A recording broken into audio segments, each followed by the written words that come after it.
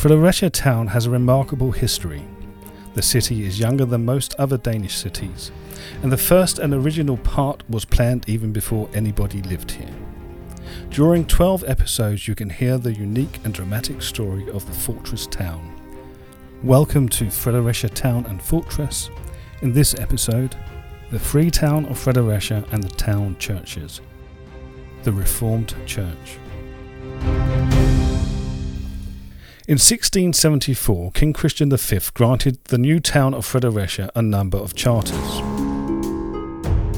The charters granted financial rights and freedom of religion, which was unique in Denmark in the 17th century.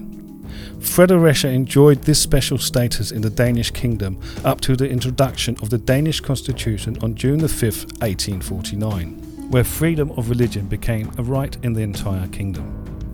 The 17th century was not a time of religious freedom in Denmark.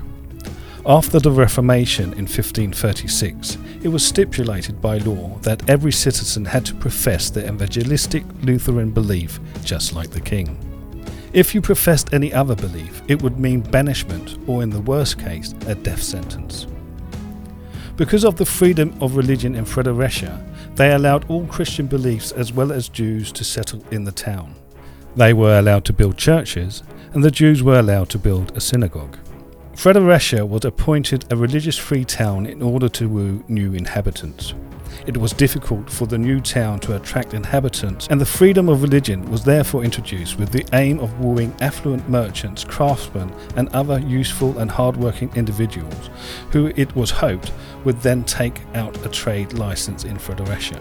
In the following nearly 200 years, where Fredericia had this special status in the Kingdom of Denmark, particularly 3 religious groups each left their special mark on the townscape of Fredericia. One of these groups were the French Reformed, also known as the Huguenots.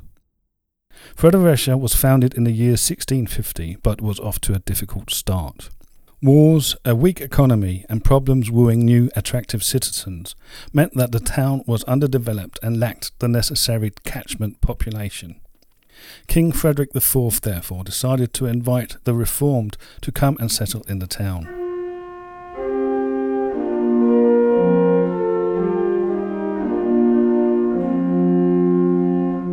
The Reformed were known to be virtuous and hard-working.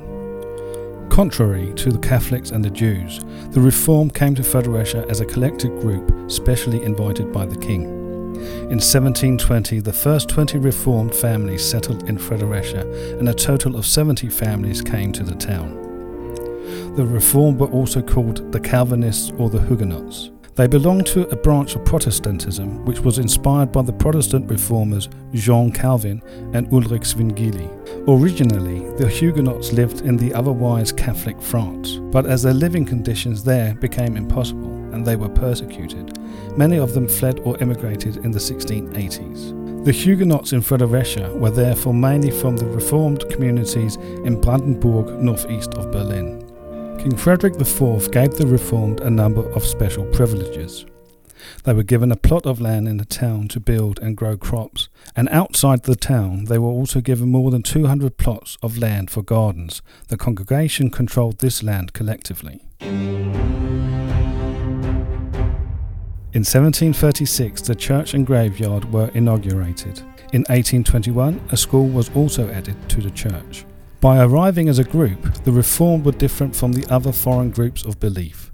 The Catholics and the Jews arrived in scattered order and settled all around the town. Today, the Reformed Church, the former school building and the rectory are visible signs of Fredericia's former status as a religious sanctuary, and the French ancestry reveals itself in the last names of many of Fredericia's citizens. The Reformed congregation is still active in Fredericia today. You have heard Fredericia Town and Fortress. The podcast is produced by Format Media and is written by Museums in Fredericia, narrated by Martin Seymour. We hope you would like to hear the other episodes. Thanks for listening.